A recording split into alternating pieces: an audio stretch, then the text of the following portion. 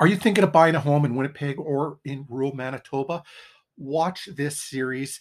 It will take you through all the things you should know about buying a home in Winnipeg or Manitoba. In this particular video, we're going to talk about service agreements. And service agreements came in place on January 1st, 2022.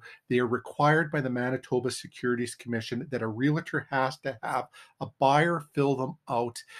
What it does is we're going to go through it right now, but it just shows what the obligations of the realtor are. So let's take a look at what this service agreement Form C real estate training services for buyers looks like. Basically, you'll have the identifying the brokerage, which I work for Remax Performance Realty, 942 St. Mary's Road, Winnipeg, and it covers both Alicia and I, as we're both realtors, and our contact information here. Your name, if you have a spouse, your spouse name is going to go in there, and your address and your contact information. What the details for the contact information is what we've been told is if there is ever something that Manitoba Securities Commission or lawyers or whatever need to get a hold of you. If you have an address in here and you're buying a place, you're moving somewhere else, doesn't make sense to me, but it's what's required. And basically, what have we got here? Description of services to be provided as defined by the Real Estate Service Act.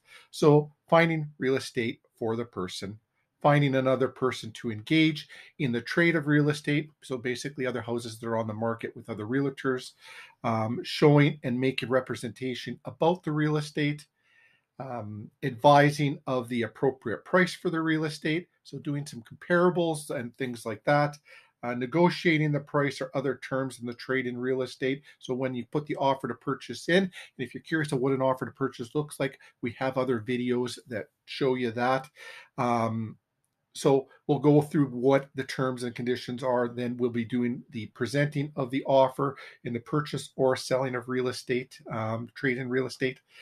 Receiving deposits, money in respect to the real estate. And when we receive that deposit, check is made out to the listing broker. So if it's another brokerage that we're showing you the property, it would be made out to them. It's held in a real estate trust account. That money is insured, and then it's transferred over to the lawyer's office just before you go in there to just before possession, when you're going in there to sign paperwork, and that's used to your cash to close. And if there's other services that are being provided, they'd be written in there. You put a date on there that so I've just been starting them January 1st, 2022 and expired January 1st, 2023. And then I've also got it that either party can terminate this agreement with a written notice. If you're not working out for us, if we're not working out for you, let's be upfront about it. Let's talk about it. Let's terminate the agreement. You do have some other parts of it. One, there can be no remuneration to be paid for the broker, and the broker will receive remuneration from offers, if any, from the person you're purchasing real estate from. So that means that the seller is going to be paying the commission. We will often fill this one out, is put an X here and have a 2% down here. Just like you get paid for the work that you do.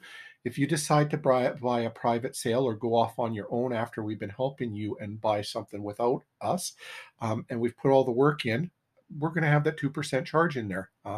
It holds you accountable. It holds us accountable.